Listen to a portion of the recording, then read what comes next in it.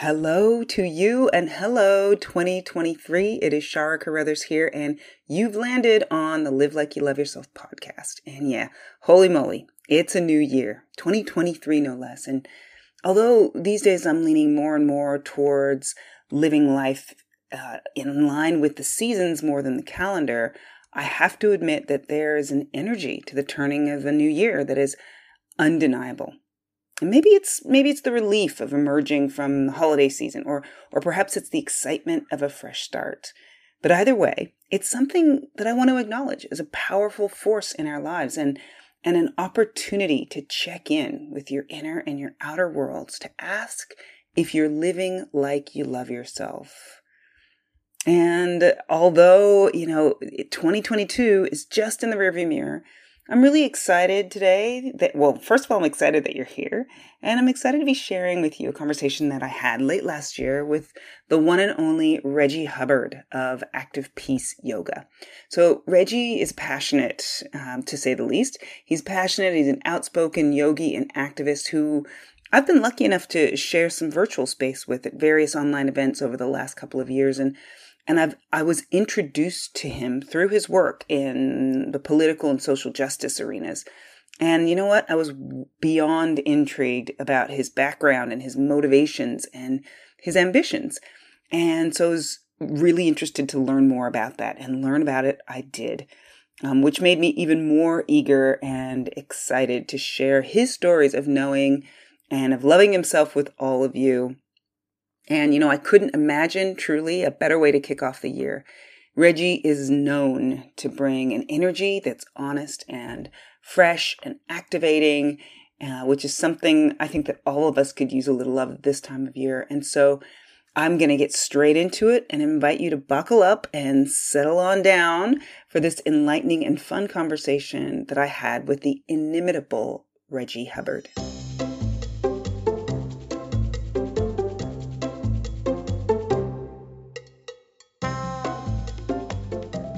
Hello, Reggie Hubbard. Hello. Happy to see you. Happy to be with you.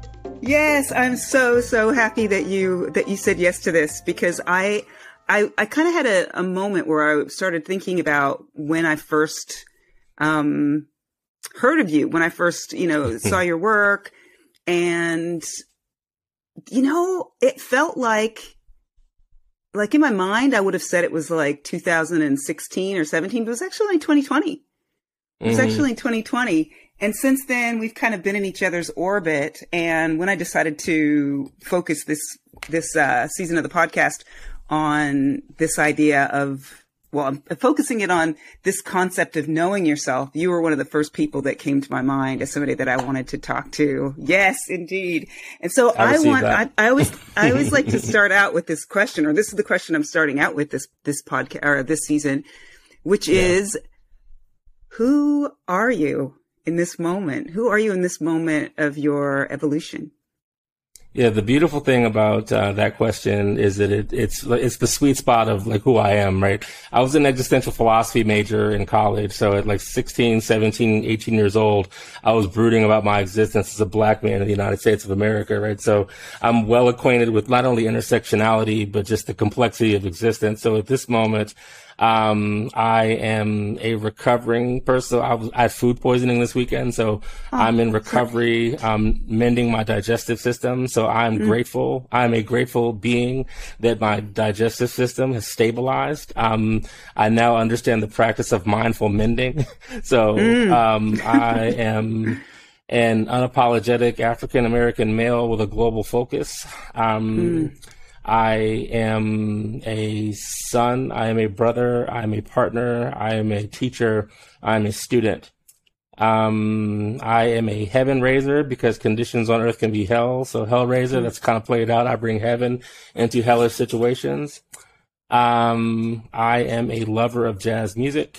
I am a lover of alleviating suffering in the world, practicing yogi, practicing Buddhist, raised Christian. So delightful amalgamation of spiritual traditions, which I think is good because we're in a pretty messy time right now. So as lines are blurred, those of us who play in all areas, it's our time to shine.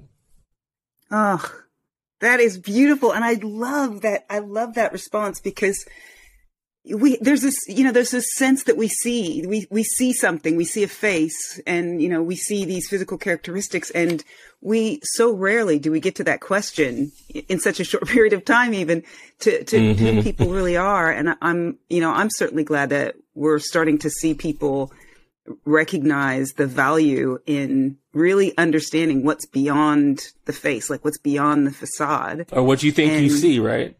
Yeah, exactly. Yeah. Right, because what you see isn't necessarily real. It's what you perceive. Exactly that.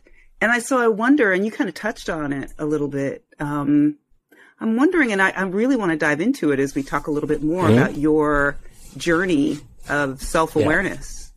Because, from what I know, as being African American, growing up with, African American parents and self-awareness is part of the survival toolkit for Black people, Black boys, Black men especially. And so, it's something they're taught much younger than many other people, and in different ways as well. And so I wonder, you kind of touched on it, I wonder, as a Black man, how is self-awareness, how has that evolved for you? And how has it played in your survival? Yeah, for sure. That's what I was going to say. It has been a mechanism of survival for most of my life. I've had the blessing, I can say it now because of like the wisdom gained through middle age and contemplative practice. I was born in the suburbs, and my family was almost like first generation South. So I was lucky enough to give a keynote speech in honor of my grandmother 3 weekends ago. She won a Lifetime Achievement Award from her NAACP. And, it was one of the things where I told people, I was like, so here's the thing, like people, when they meet me in Washington, they see my city side, but I'm like half champagne and half moonshine. You know what I mean? Like my roots are something, my roots are country. I was reared in the suburbs and in an urban environment. So that being in the middle requires self-awareness to be able to fit in both. Right. And, and as a overly nerdy Black kid in a suburban high school, like, Black kids didn't want to talk to me because I was smart, and white kids didn't want to talk to me because I was Black. And so like I had to figure out a way, to not care, and not care in a way that has matured from anger to compassion over the course of my lived experience. But yeah, knowledge of self. And most recently, I can say this, you get to a point where you realize, especially when you look like me, that the game just ain't for you. And I had the self-awareness to quit a quote unquote good job and start my own thing. Because I was like, on my worst day when I work for myself, I can at least tell my boss to chill out and stop tripping, without reprisal. Like when I work for myself, like when I work for other people, my most recent experience was, I basically brought my full self to my job, like yogic, spiritual, political, all these things, brought tremendous impact into this organization. And then when things shifted, on the other side of the Trump agenda, I was like, this is what I want to do. Like, I would like to do my political stuff. I want to be a face. I want to be a voice for the people. And they told me it wasn't possible. And so I was like, so this is where self-awareness comes in. I was like, so you're talking to like a philosophy major practicing, but like, that like that question's a false choice, right? So that awareness of self was like, so the real question is, do I want to kick it with you anymore? No, here's my resignation. Right. And so I was able to do all that stuff without all the, oh my goodness, it's unfair. Yeah, it's kind of silly. But knowledge of self allows me to refine instinct and use instinct as a barometer of how to move through the world, as opposed to like stories from the past or fear of the future. Wow. I mean, just hearing that, it sounds incredibly brave. And what I'm wondering is, especially in this world, and what I'm wondering is, have you always been that brave?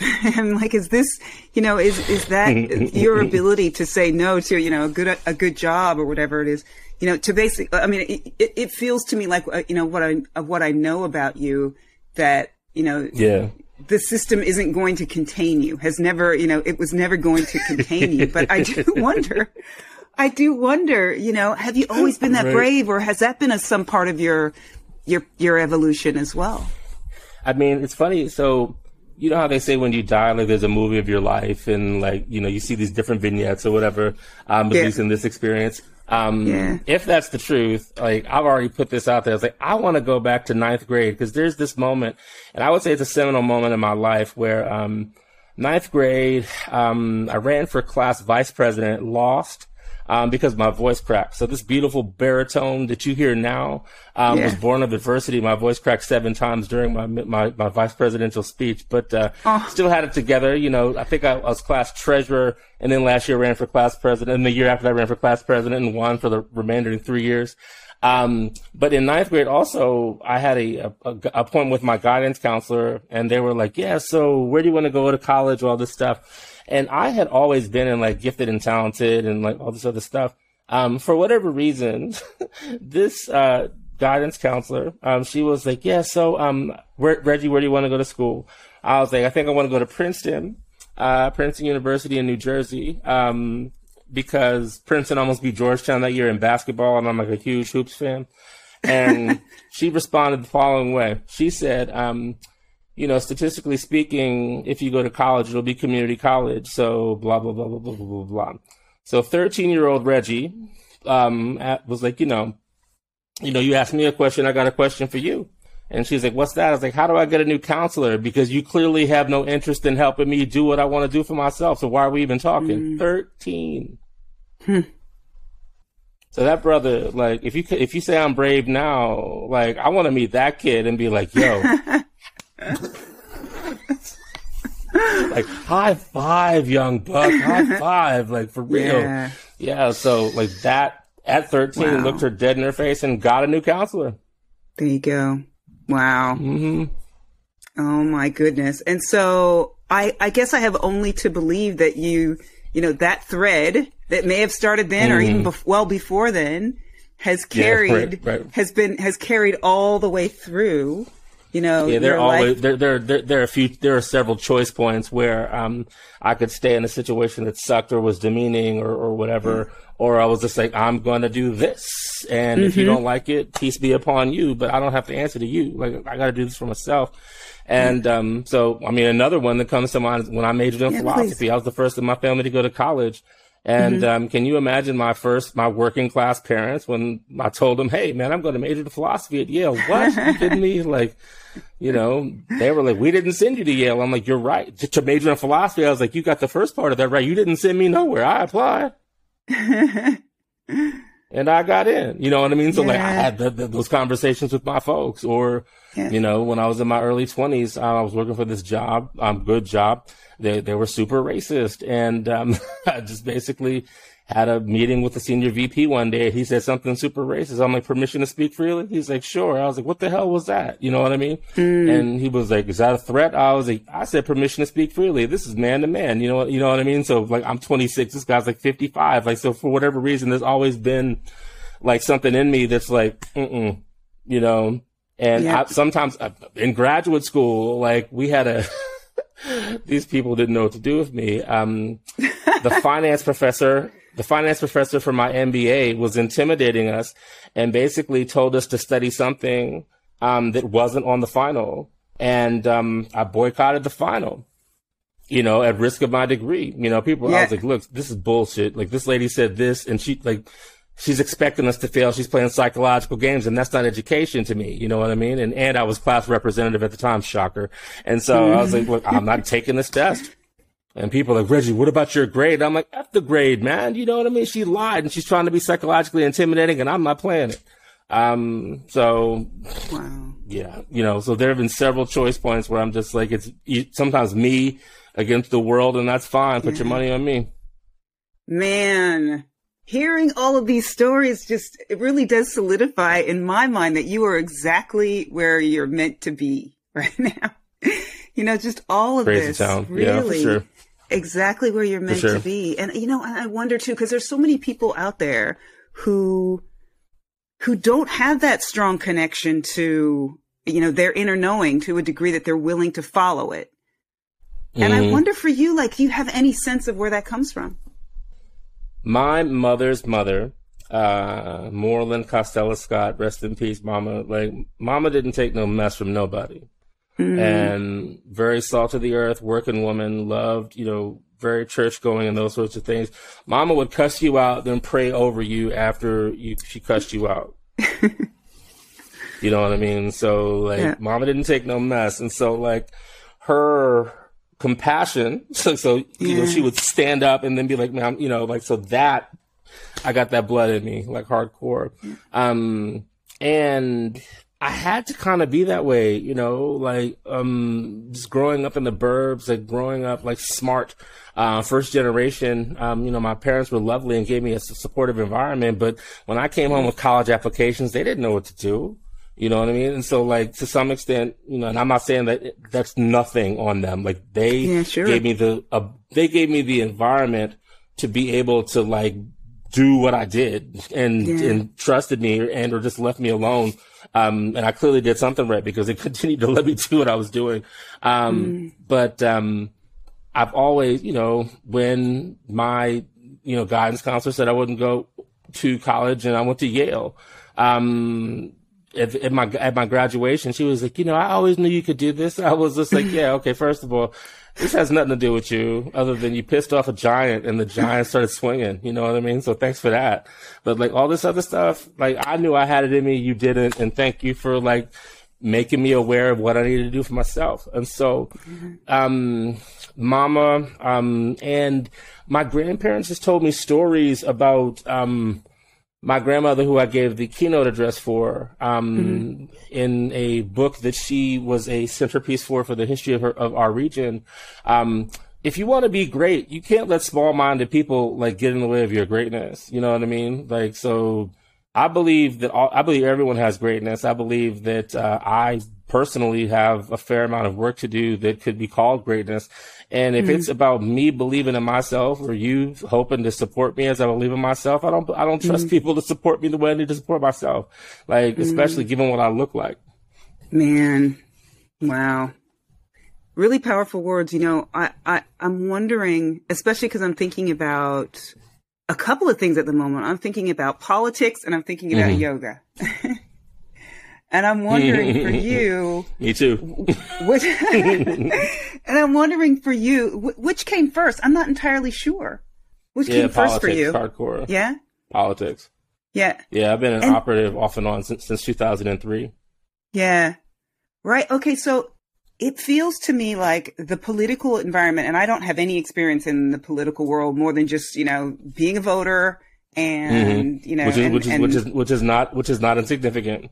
Yep. There you go. And watching, we need voters. watching an absolute horror, basically, it's what the political world is doing. But what I'm gathering from what I see of the political world is that it feels to me like a place where you may be constantly being challenged to know and to defend to some degree and to actively advocate for what you believe. Yeah. And so I wonder, how has being in that world kind of shaped or changed your relationship to self-awareness?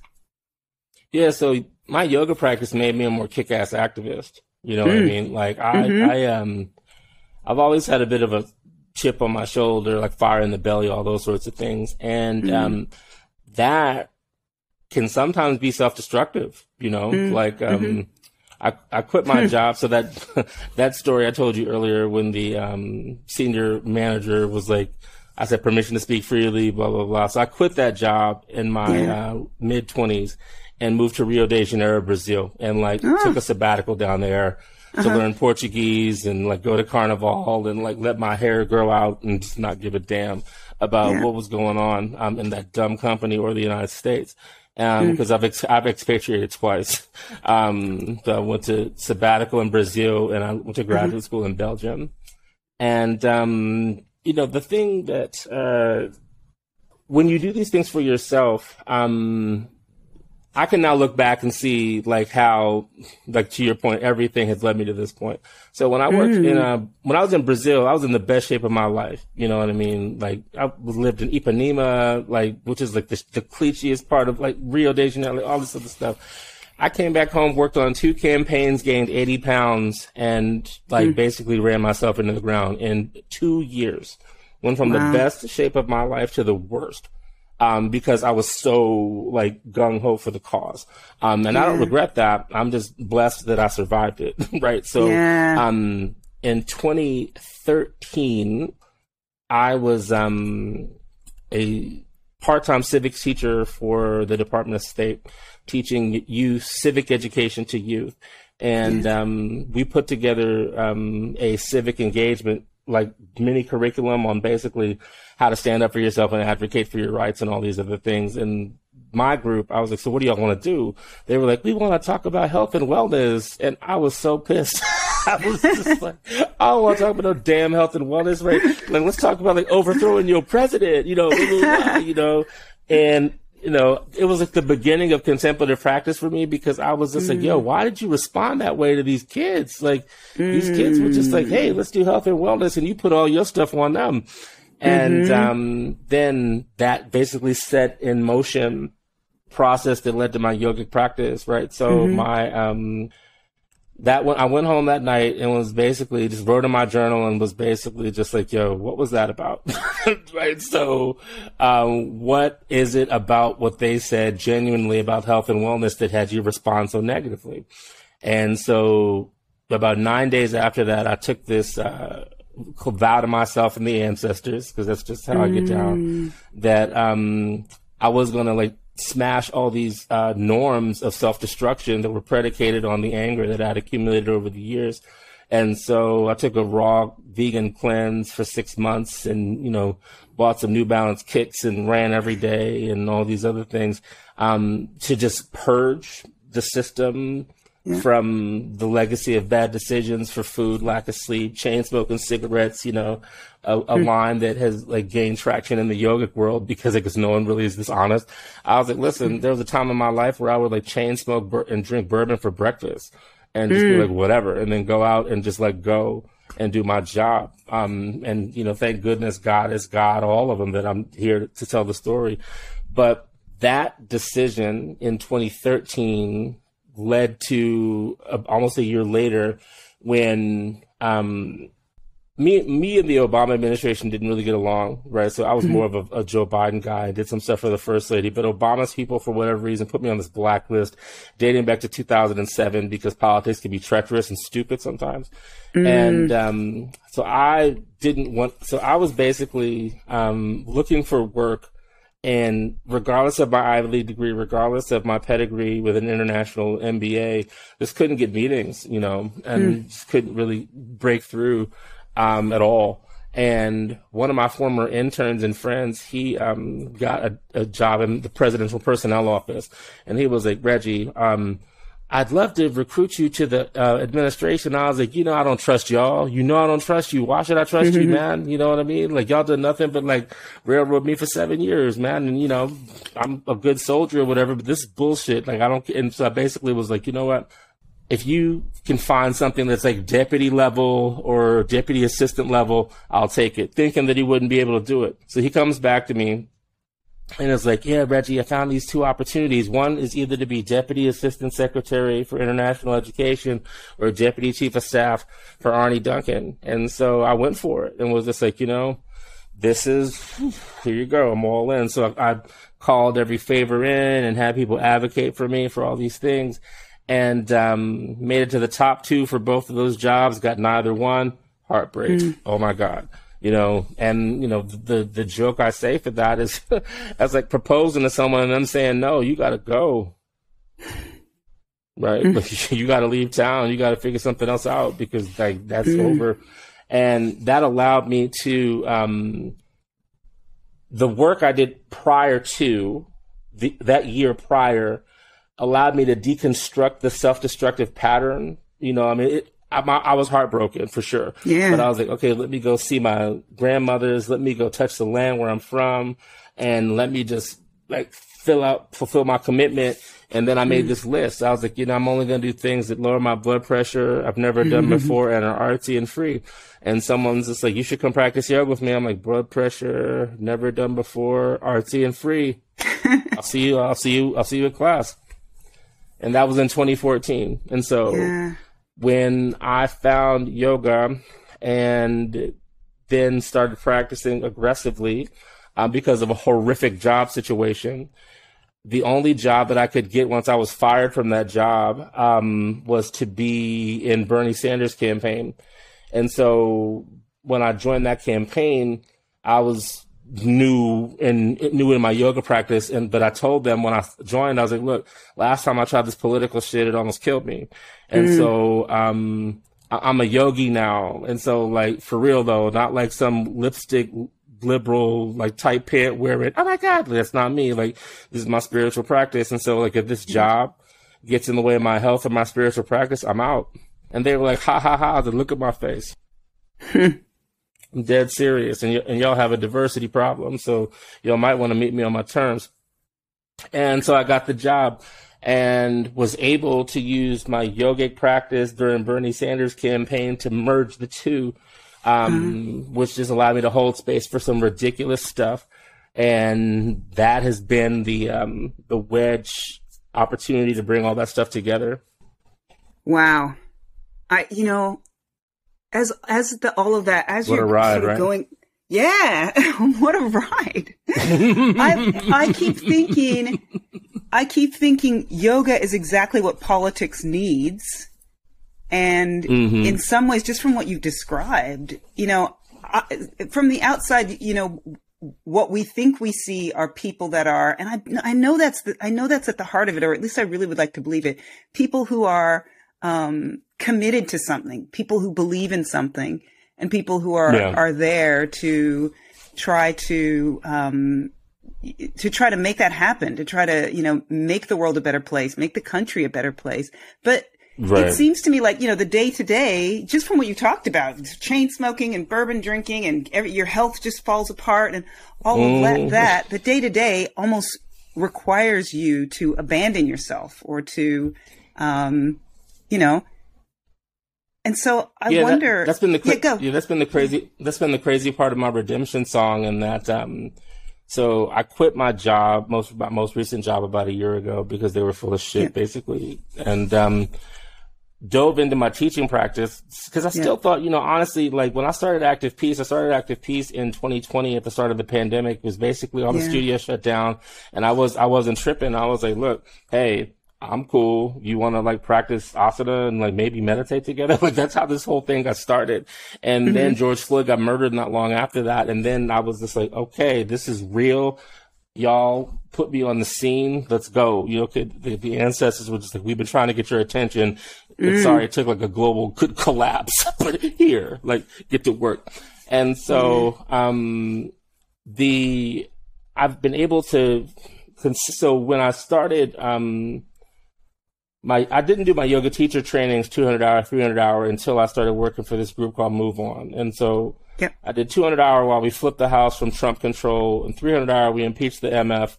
And when I started teaching, we won the election. You know what I mean? And so like the arc of my teaching path and the arc of some pretty ridiculous political stuff, has been interspersed or together. And so, when I was like, hey, you should, meditate or whatever, no one really thought it was a thing, right? Like, oh, this guy, whatever. And my consistency from 17 to 18 to 19 to 20, so the consistency of regular practice, always showing up super peaceful, always showing up full stop, always showing up peaceful, always showing up in service, in like with no sleep, with full sleep, all those things. After about 2.5 years, people are like, what is it about this guy? You know what I mean? Like, he just shows up. Ayanna Pressley gave me one of the craziest compliments of my life. She was just like, brother, let me tell you about you. I was like, oh, okay. What's up, sis? She was like, you're so cool that when you enter the room, the blood pressure drops. And this is on Capitol Hill. And so I'm just like, that is why I do what I do.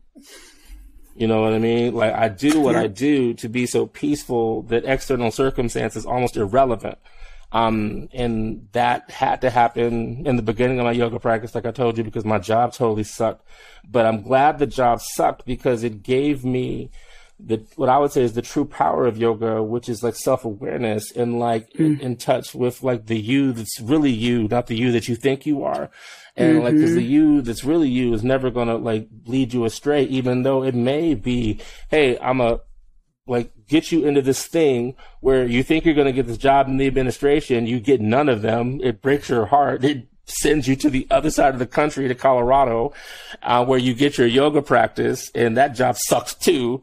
But like, as I look back on it, I was like, so all that has done is like prepared me for where I'm at now. So like when the world falls apart during a pandemic, I've been consistently diving in my yoga practice and my own personal like dissolution of things that I used to think that nonprofits had souls. Some of them don't, you know what I mean? So like, but yoga has always been there. And given me the equanimity to hold space for some of these difficult situations. And so when life became a difficult situation for the planet, I was able to emerge and just be like, hey, I remember one time, I don't remember what book it is, but it's an Iyengar book. Where Sri Iyengar was just like, look, you know, you practice with diligence for 7 years, the world's your oyster. Like, that's a super paraphrase, but like, I remember when I read that, I was like, blah, blah, blah, blah, blah. Look, I've been practicing hardcore since 14. There you go. Holy moly. Oh my goodness. With no hope, you know, like, oh, I'm doing this to look, you know, just like doing it and clearing space, and then something happens, assimilate, you know, like all these things. Because I treat you, and this is what I say when I teach folks, is like, I teach asana like a martial art. I don't teach it as an activity. Like we do basic stuff to get in touch with the body, what's the body telling you. And then from the wisdom of what the body's telling you, then we choose your next move. Not this, I'm going to be a former dancer who fucking, you know, no, that's stupid. Anyway, I'll get off that soapbox, but yeah. Oh, yes. Oh, you know,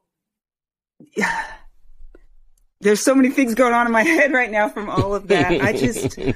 I just, you're really pointing, and I love this too, you know, and this is something that has, I've, in some ways there's been hints of this from every time I've seen you speak, or, you know, anything that you've seen on, everything that I've seen you post, there's been hints of this truth about yoga, which is it is well and truly a practice of self-inquiry. It's well and truly about you beginning to know yourself so that you can have the discernment that so many of us don't have, because it is, you know, it is pushed down, it is burned out through, you know, through society's, the messaging and the this and the that and the hard experiences and oppression, all these things.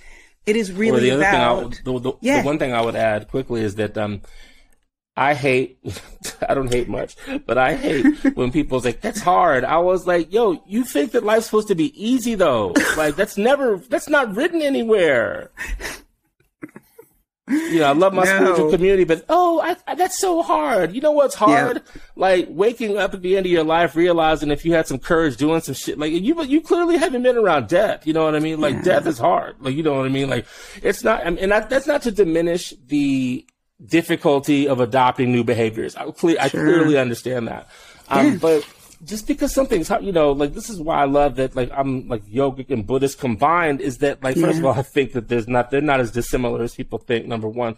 Number two is, you know, one of the truisms of Buddhist practice is not everything that you think is good for you is good for you. Not everything you think is bad for you is bad for you, right? So that's the discernment that you're talking about. So I can go through the situations, like I told you, of a shitty job situation, a heartbreaking situation at the highest levels of politics that I worked my life for and didn't get, and still be here with resilience, moxie, and compassion, be like, it wasn't for me. Cool. As instead opposed of, to, you know, goodness, drug addicted, or who knows whatever else, you know. Seriously. Violent, bitter, all angry, the things. I mean, exactly. Yes. Seriously. Man. You know, and so that's why the teaching practice is called active peace. Yeah, I love that. I really do. It takes work. It does. And I wonder, this work of social justice. Yeah. There's really, I want to talk to you a little bit about this now for a minute, because just like anything, just like yoga and everything, politics, all these things we're talking about, there's this facade of what it looks, there's this facade of what it means to be an activist. There's this facade of what it means to be an advocate for justice, basically. Yeah. And then at the very center of it, at the very core of it, there is the reality. And I wonder if you can speak to that a little bit, and to the part that kind of knowing yourself can play in that, or has to play in that, or even has played in that for you. Yeah, great question. And I'm having so much fun, by the way. Let me just put that up there. But okay, me too. 2 weeks ago, I gave a keynote address in Pittsburgh, Pennsylvania, to this group called Netroots, which is the digital organizers for the progressive left. And I showed up and gave 2 morning practices, 2 afternoon meditation sessions, offered a Prince class, brought like 4 gongs and 18 bowls of this full sound bath, and gave the closing keynote where I took my gong out. And basically when people are like, I was like, who says that like we're working in futility? Because, who says that like we're going to lose in 2022? Because the last time I checked, we've been kicking ass for 5 years. You know what I mean? So basically it just went down the list and was like, oh, we flipped the House in 2018, bang a gong. We impeached the motherfucker in 2019, bam. Just did all these things. And by the end, people were like, rah! I'm like, this is the movement. This is what we've been doing. And you can't allow yourself to be like mentally confused just because it's been hard. That's what communities, so basically, I showed up as the probably only antithesis to activist culture. Showed up like who says that you have to grind yourself into the ground and like have a pity party about Twitter and like be caught up in this negative stuff? Who says that? You know what I mean? Me and my people bang gongs and keep kicking ass like we've been doing for 5 years. You know what I mean? And sometimes, unfortunately, in activist space, there's like a hierarchical OG thing. You know what I mean? Like, I've been doing this for 20 years. There are a lot of people who've been doing shit for 20 years that still suck. But like, I like to think that like over the past 20 years and change have like had some level of maturation. But yeah, so I showed up as my full authentic self in Pittsburgh, Pennsylvania, the first convening of people since the height of the pandemic to demonstrate there's another way. I was like, listen, I've done the other thing. Like I've chain smoked and like had bourbon and cursed people out and all this other stuff. And yeah, I was successful, but I almost killed myself. When we impeached the president and all this other stuff, I was so rooted in my yoga practice, so rooted in my meditation practice, and nothing else mattered. And so like showed up at this conference as that guy, as a keynote speaker. And, when I first did it, people were like, this brother's crazy, but this crazy brother has like accidentally built like a cottage industry. Wow. Everyone's caught up in like the stress of the pandemic. So I like teach sound and like meditation and mindfulness stuff to activist folks, being like, yeah, you can be peaceful. Cause think about it from this perspective. Like what's the most precious tool that you have as an activist? They're like, what? I'm like, your health, not your list. Yep. Not your relationships. You lose your health, you lose your mind, you're not worth anything to the movement. And, I know that from lived experience. And so at 40, I turned 48 in a month. And so like at 48, I can go after about 20 years in this game.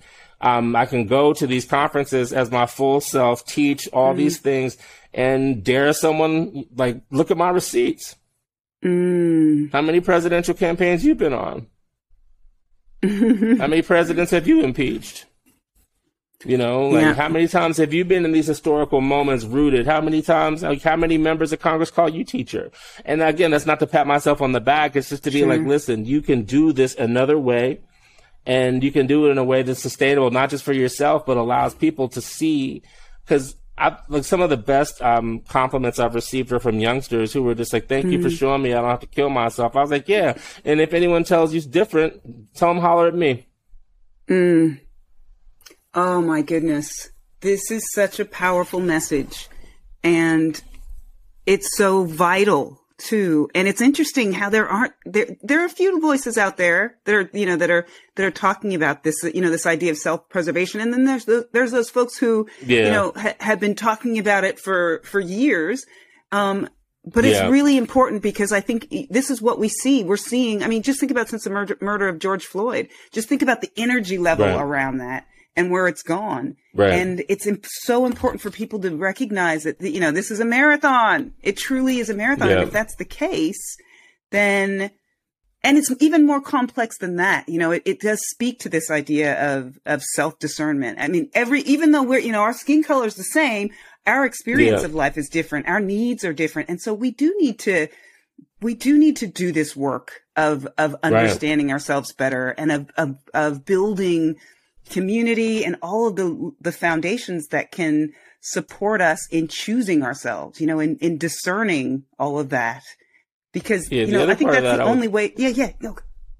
The other part of that I would say is that you can't give what you don't have, right? Like, part of the reason I think I've been ultimately successful is that I've cultivated peace within. Right. So you can't give what you don't have. Like if you are a mess internally, like by derivative property, like even with the best intention, it's going to come out derivative of what you have inside. Like I've poured so much energy into like figuring this out, and it comes from a place of love and peace. And so that's how it lands. And like that is, that's what makes things sustainable. Not your effort necessarily. It's the intention rooted in love, peace, and service. Not like I'm going to grind. I said this on a political call recently. I was like, to those who celebrate grind culture, you know what grind culture leaves you with? Dust. Exactly. Yep. Who wants to be dust when you can be a human being making change in the world? Like, stop it. Just stop. Yeah. Wow. It's the master's tools, like capitalism and, patriarchy, and racism and sexism, all the isms that seek to demean, destroy, and diminish and divide. Like they want you tired. They want you ground out because they have more money than you. But like, I believe in these practices that, in a healthy body, spiritual energy is infinite. The universe and consciousness is infinite. So that if I'm healthy, aware, and in tune, like I can manifest the infinite through this finite experience. And that doesn't happen through grind culture. It happens through like discernment, peace, and grace. Wow. And so I wonder, you've talked a lot about your yoga practice, and there's a question for me that's there, which is how do you have a sense for how yoga itself has changed your understanding of what it means to know yourself? So what it means, in terms of maybe what you do or how you think or all of that. Do you have a sense for that? Yeah, one of my teachers for the past several years, I've always been the teacher's pet too, which is hilarious because most of my teachers I've become like the student that they kick it with and like, what do you think about this? So anyway, one of my teachers told me at one point, none of us are really who we think we are. Mm-hmm. And I remember I was like, I told you existential philosophy major. I was like, let me dig into that. So what yoga practice and meditation practice have availed for me is that, yes, I am perceived as Black man, all these sorts of things, but I'm none of that.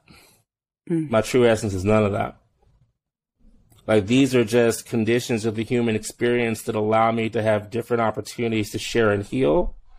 But that's not who I am. I'm the energy that animates the apparatus, which is part of universal consciousness, which is love and grace and eternal. Like, that's who I really am. And all I try and do through yogic practice is to use the character that I've been given, cis, Black, male, huge, big body, those sorts of things, to effectuate more justice, love, and compassion in the world. Like, so these are, I'll give you another example. Over the course of the pandemic, I grew so quickly as teacher, but as practitioner, like all this stuff just happened. When I knew this, right? So when George Floyd got murdered, I called one of my friends. I was like, yo, the yoga world finally woke up and realized they black people here doing stuff. So I'm going to talk my face off for 6 months, because in 6 months, everyone's going to be so woke. They're going to be going back to sleep, because that's, and they're like, don't say that. I was like, trust me, watch. Like, I'll bet my money on this. You know what I mean? So 6 months later, Casey Goodson got killed in Ohio for carrying a sandwich by Columbus police. And no one gave a damn. And, no black squares and solidarity and none of that fake shit. So like no one cared. But what that gave me is deeper Buddhist wisdom, right? I was diluting delusion is a pillar of suffering. And so in this body, I'm deluding myself to think that anyone's going to care about me the way that I need to care for myself. And so that unfortunate circumstance of the blindness toward the murder of another man by the police for holding a sandwich gave me the renunciation of a system that I was never a part of in the first place. And so I was able to renounce. I was like, I remember I put on social media, I was like, look, this is probably not happy-go-lucky. I don't really give a shit. But I renounce myself from thinking that anything that y'all think is important will give me the value of myself that I need to give myself. And so thank you, world, for showing me who you really are, so I can find out who I really am. So the anger that I once had at society not caring about Black lives was good for me to see, because it gave me the opportunity to stop seeking it from other people and to give it to myself.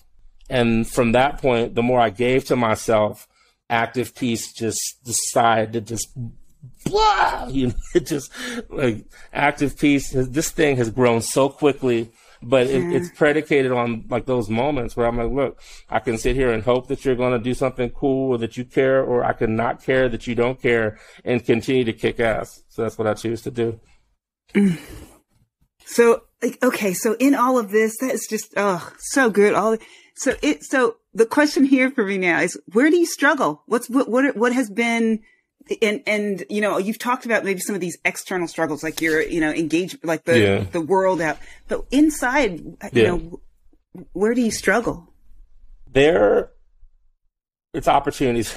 I even changed my wording around that. It's opportunities for deeper practice, right? So the struggle is part of the human experience, right? Yeah, every struggle that I've born through and made it to the other side. There's some of the awesome on the other side of it, typically, even if you don't perceive it at first.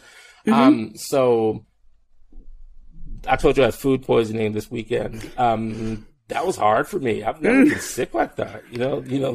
I struggle with stuff like that. I've had relatively good health. So to be laid out on the floor, for an interminable amount of time, until the system decides that I'm okay again, that's a struggle. But like I told you, it's also a blessing. And then I'm like, okay, got it. I clearly haven't been tending to you. Thank you for getting my attention. So that is a struggle for me. Is I have been in such intense situations, that I have taken my health for granted. And you just can't, cause it can change like that. And, will likely change like that for all of us in some circumstance, right? So being present with the gift of your health and remembering that everything you eat, think, say, predetermines to some extent what will happen. So if I eat Doritos, and drink a soda and expect my digestive system to be okay with it, it's not gonna be, especially the older that you get, right? Not saying that's what I did. I did have the Doritos. It wasn't a soda. But anyway, so when I went to the grocery store today, I had to be discerning, and my body was telling me okay, so could you have less of this? Cause I bought green juice and oatmeal, all coconut water, ginger kombucha, all these things. And I would see these things that if I was healthy, I would buy, and my body was like, woof. And I was like, oh, this is a good lesson. Okay. So these are things that I may have been tempted to, I'm not talking pork rinds, but it doesn't matter. Being that discerning It's hard for me, because sometimes I get so wrapped up in my work, that how I fuel the apparatus escapes me. So that's one thing and I've had weight issues most of my life, part because food has been a crutch at some point. So now it's not that it's a crutch. It's just, I don't plan my meals as discerning as I do all the other aspects of my life. So that's hard for me. But not anymore. Like after this weekend, I'm like, okay, sorry. The body's like, tell me twice. This shit sucks. My bad. Oh, man. Did you end up with COVID? Did you end up getting COVID at all? Oh, really? Still holding strong. That's so good. That's so good. I hear you when you talk about that. When you get physically kind of laid low, it does. It's a whole nother experience. It's a whole nother sort of showing you, your vulnerability as a human being. And it does. I think it pervades everything, doesn't it? I know I get right in my head when I'm sick. I'm like, oh my God, what's all these things, Yeah. So that's hard for me. It's hard for me to say no. Right. And I don't mean that from a standpoint of self-destruction. I mean that there's a lot of stuff going on Earth right now. I'm super talented and I can't do all of it. So what do I say yes to? The world is reopening right now. And you can imagine, how people are like, Reggie, come teach for us. I can't teach everywhere. You know what I mean? Like, because I'm a yogi. That's the other thing that's interesting. I tell people, I was like, I'm not a yoga teacher. I'm a yogi that teaches sometimes. But I also advise on political strategy campaigns. I also advise universities on wellness culture. You know what I mean? So when I started my LLC a couple months ago, I laughed with one of my friends. I was like, yoga teachers don't know what to do with me, right? Because I can teach this Prince class. Yeah, I can teach this other class in person or online, but I'm also talking to members of Congress about electoral strategy, right? In the same entity. So don't tell me yoga and politics can't coexist. Up your game and see how you can make your teaching practice a little bit more serving to something other than you. I love this model. You're creating because I really believe in it. I really believe in it, and I think it sounds like you've kind of fallen into something that you couldn't have planned, but somehow turns out to be exactly the perfect thing. Seriously, it's so I'll give you another example. So when I quit my last job, the pandemic was good for me in that everyone's stuck at home, and so I was able to teach and advise and all those sorts of things. And so when my old job said you can't do it, I was like, I just did it though. I just did all these things at the same time for my house, right? So I don't really. You saying no does not compute, right? It doesn't really make any sense. And so I was looking for, I guess subconsciously, and then it became more conscious because that's how these things work. I was like, how can I teach at this art yoga festival and advise this university and teach meditation whenever I want and I just start my own thing. And so Active Peace LLC is, we inspire students and get honoraria for speeches. We all teach asana, because some of my classes have 100 people. Some of my classes have 2. Doesn't matter. You know what I mean?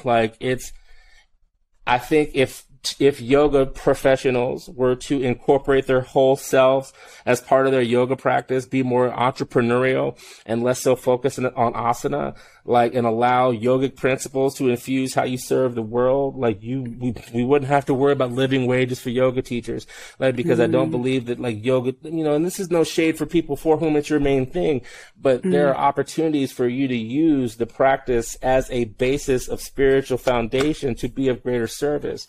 Then, come flow with me. Again, no shade on that. But Earth is asking for more. So much. So you knew I was a lot when you booked me, right? Oh, I love this so much. I can't even tell you. So my mind is sort of going through just this model that you've slowly been, unfolding, the way that you've been talking about it and where it's come from. And, and I'm left with this beautiful sense of where it's going as well. No idea, but it's just a beautiful sense of where it could be going, which is great. Yeah, for sure. And the question that is there for me kind of as we start to wrap up our conversation, is what do you believe the gift of kind of knowing yourself has been? Maybe from the beginning all the way to now, or like, what is it? What's the gift? What has the gift been for you? Yeah. Several. One is that, the most intimate relationship you have is with yourself. So why not begin to treat it with the reverence, love, care, and compassion that it deserves, right? It's okay to rest. Rest is not only productive, it's also revolutionary. And in deep rest, you find out what the soul wants. And, the soul is who you really are. And as you acquaint yourself with the blessing of the pandemic is that I really understood Koshic studies better, right? So like the you at the time that's in like right? So the you that's the sliver of a rose petal, like that thing is who you really are, and how that can just emanate out. The more that you get the gross anatomy out of the way and get into switch your orientation from that like this to that. That just, when I first, at the end of my 200-hour teacher training, I said the following. They're like, Reggie, you'll be a great teacher. I was like, I ain't going to be no damn teacher. But if I do, I'm going to bring the wellness industry, get them off their ass and get them more civically engaged. And I'm going to get activists to take a chill pill. I just said that flippantly. Right? And like that's what happened. So I already knew what we were supposed to do. And then so the me who I really am put that out there at the beginning of 200 Hour. And so knowledge of self is like, as these things started to unfold, I'm like, oh, that was a real thing. Okay. Well, in that case, I'm gonna start this thing, blah, blah, blah, blah, blah. No one's ever done it before, so what? Right? And so knowledge of self has given me the courage just to speak. I gave this speech in Spain, where I said the beauty of the times where we find ourselves right now are that everything is falling apart. And the reason that's beautiful is we can glean the wisdom of what's falling apart. And those of us who have vision and courage can speak new things into existence. You can't speak anything into existence if you don't know yourself. Because if I were to tell you, it's not that people didn't support me, you're going to do what? I was like, look, I'm starting this thing, where I teach online and, maybe it'll work, maybe it won't, blah, blah, blah, blah. To speak, no one was really teaching online in 2020. And on April 4th, I dove into it. And so, and now, that's from knowledge of self. Right. Knowing to quit my job, that's knowledge of self. So the gift of knowing yourself and putting yourself out there, but also taking yourself away from situations where energy needs to be diverted.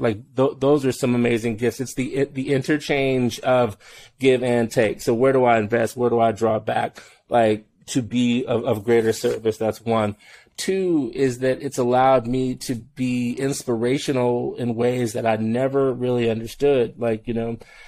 If you're yourself the whole time, it doesn't take that much energy. You know what I mean? If you have to pretend that you're somebody else all the time, think of how much energy you're wasting. So I'm this guy in circles with Jack Cornfield and Tara Brock. I'm this guy with the people at the grocery store where I went earlier. I told my friend, I was like, look, I made a couple friends just by being kind, right? And so if you streamline your energy and are consistently yourself, think of the energy that you could pour into launching an LLC or launching this or trying this. And The other gift I would mention is that knowledge of self makes failure that much less likely, because like it's just an exercise in self-discovery. If it doesn't work, what did you learn from it?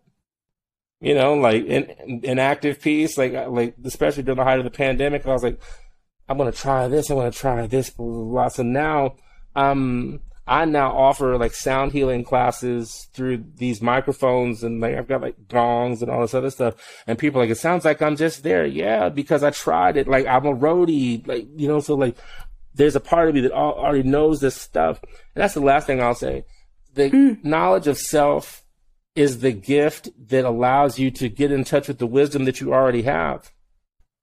All you have to do is sit and be with it. Like, that's amazing, right? You know, how much time do we waste looking out? Oh my goodness. The other thing I love about my social media profile, a bit of a non sequitur, but kind of the same thing, is that, like, look, there's some days where I may get like all the likes. There's some days I may get like 2, but guess what? I don't care. Because the knowledge of self is that if I authentically offer something electronically, social media, whatever, if it impacts one person positively, that's all that matters, right? So knowledge of self knows the power of one true connection. So that's my riff. You know, before I let you go, I want to thank you so much for all of that. I'd love to hear you talk just a little bit about active peace yoga. Just what's your dream for it? I just really want to hear. You've talked about it a little bit, and I have a little sense, but yeah, even just a little bit to share. Yeah. So this thing is it's in its terrible twos, but they're not terrible. They're pretty awesome. Active peace. My dream for it is to inspire teachers to be their full selves. Right. You know what I mean? So like, I'll give you an example. Like people, Reggie, you should try retreats. I don't do retreats. They're like, why? I was like, because I believe retreat, the word, is antithetical to my practice. Like if I can come up with like resourcing or something, I haven't come up with the title yet, but we don't retreat. Like we carry peace with us forward. Like, you know, like it's those sorts of things. Active peace on social media. Like when I was at Netroots a couple of weeks ago, this one young woman came to me and she was like, you know what I love about your practice? I was like, oh, and she's like, you have 0 followers. I'm like, exactly. Like the patron saints of active peace are Jimi Hendrix and Prince. They ain't following nobody. They did their own thing. And so like my dream for active peace is to inspire that level of authenticity among teachers, but among people, honestly, but among teachers, because the gift of yoga is the level of awareness and discernment of the full palette of gifts that you have. So like find them and share them, right? You know? And, my other dream for active peace is one of the things, and it's not a mission statement, it's more of a sankalpa, is that, to share the benefits of well-being with all walks of life. So I teach yoga people, I teach union members. I teach Hollywood agents, you know, hopefully I'll be able to teach prisoners, you know, or those who are incarcerated, because the word prisoner sucks. But like to share these practices with all walks of life, because in this pandemic era, peace of mind is invaluable, you know, and peace as a foundation is invaluable. And that maybe that comes through a Prince class, maybe that comes through a slow flow class, maybe that comes through like me playing this, you know, like whatever. But to be a resource and to be an exemplar of walking peace so that people can have their suffering alleviated, you know, because as I've gotten deeper in like Buddhist studies, like I would never say this about myself because I'm not that arrogant, but like the whole notion of bodhisattva means something to me, because if my life, my words, my example can alleviate your suffering, if only for 1 second, that's good. And like, so to cultivate that level of peace as a foil to the distress on the world, like that's my dream for active peace, not just for me, but for all. Whoever has any contact with active peace, yoga, active peace, speaking, like all the things that are under the umbrella, if it leaves you peaceful and inspired, it's changed the world. I am beginning that process of digesting this conversation. There's so much that I'm just really thankful. I'm really grateful that you're in the world. I'm really grateful that, that you are showing me and everyone else that comes into contact with you, just what yoga can look like and just what yoga is about. And not just yoga, what community is about, what, confidence and bravery is about, what truth is about, all of these things. And you are doing it in such an unapologetic way that it's really inspiring. It's really inspiring. Think about it from this perspective. Like, how many times have you been told, regardless of the reason, race, gender, sex, whatever, that you can't? Mm-hmm. All I'm doing is like, says who? Says you? All right. I disagree with you. So move. Thanks. Right? Yeah. Exactly. I'll share another story quickly with you. Yeah, please. Like my in my 300-hour class, my 300-hour teacher training, beautiful studio, lovely people. So I'm not talking shit about y'all, but this is true. And this is what I say to someone: like, if you don't want someone to tell something about you, don't do it. So there were several people in my 300-hour that said my style would never work. You know what I mean? Because I don't really teach vinyasa. I'm kind of hatha centric. It's like hatha meets qigong meets it's its own thing. Prince. Unless it's like a Prince. Sometimes I love Michael. That so much. Right. So and like some people were like, that'll never work. And I didn't. So pre-pandemic, I didn't really teach in studios. I was like the sub in studios, but I was like, look, I'm not going to sit here and conform my style to y'all. You know what I mean? Like, I'm going to just do it whenever I feel like doing it. I am trying to impeach the president right now. I'm trying to do these other things. So, like, sorry that I, can't make it and apply. So, very long story short is that, like, I talked to one of my teachers. She actually came to this class I taught with Tracy Stanley, last week on, it was called Good Grief. So, transforming grief, with like Sangha and sound. And I was like, look, thank you. Her name's Carol. I was like, thank you, Carol, for always believing in me, because people gave me hell, man. You know what I mean? Like, when I was like, I'm not doing this way. I'm doing this way. Like, you always stuck up for me. I appreciate that. She was just like, it was evident from the moment that you walked into the studio that you kind of go to your own drum, but like, it's for the benefit of all people. And she's like, so how could I not support that? I was like, well, thank you. Cause like, I was just trying to so the last thing I'll say with respect to knowing yourself is that it's not an elegant process. So embrace the messy, right? Because there'll be some things that just shoot out and you're just like, what the hell am I supposed to, what? Right? So like, embrace the mess and like use whether like consistent practice or friend groups or the combination of the two as a chance to refine yourself. So your tone is in tune with who you are, as opposed being in tune with other people, but out of tune with yourself. That never ends well. But like, if you're in tune with yourself, you will draw the people that are meant for you. My teaching practice is proof positive of that. Like, I built my entire practice during a pandemic to the sound of my voice. All I did was speak and was just true and honest. And like this brother here, he got some shit to say. He knows who he is. Oh, as I said at the beginning, when I started thinking about having these conversations, you were one of the first people that came to my mind. And now I really, really know why. Thank you so much for saying yes to this. Absolutely. I really appreciate it. And, I know that you'll continue to do the good work that you're doing in the world, not just the work for everyone else, but the work for yourself, the work of knowing yourself too. So I appreciate that. Yeah, I am. Like I told you, this sickness this weekend was beautiful for me. Yeah. Because I have to, like, body was like, you ain't as up to date as you think you are, dog. Get it together. All right. All right. Well, I hope you don't have another moment like that anytime soon. Yeah, for sure. Thanks again. Indeed. Peace to you. All right. Well, there you are. Another peek into the complex process that knowing ourselves can be. right? I mean, I hope that you were able to find something in that conversation to motivate and inspire you in the same way that I did.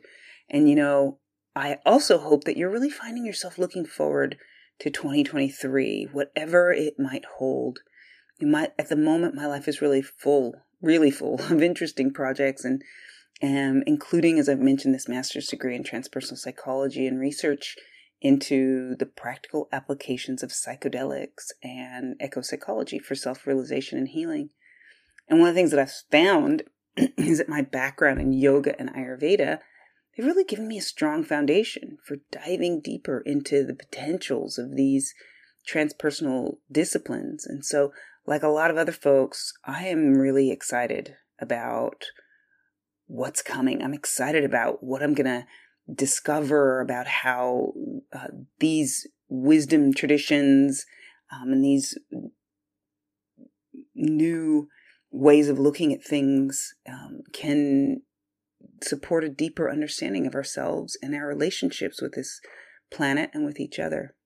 And so you can expect to hear more about all of this at some point. I know I've hinted at some of it in the past, and I did just want to let you know that you can expect to hear more about it in the future. And I also just wanted to reach out and to see if you have any questions about any of this. Like if you're as intrigued as I am about, what you might be hearing about psychedelics or what you may be hearing about ecopsychology, even though I think fewer people are hearing about ecopsychology.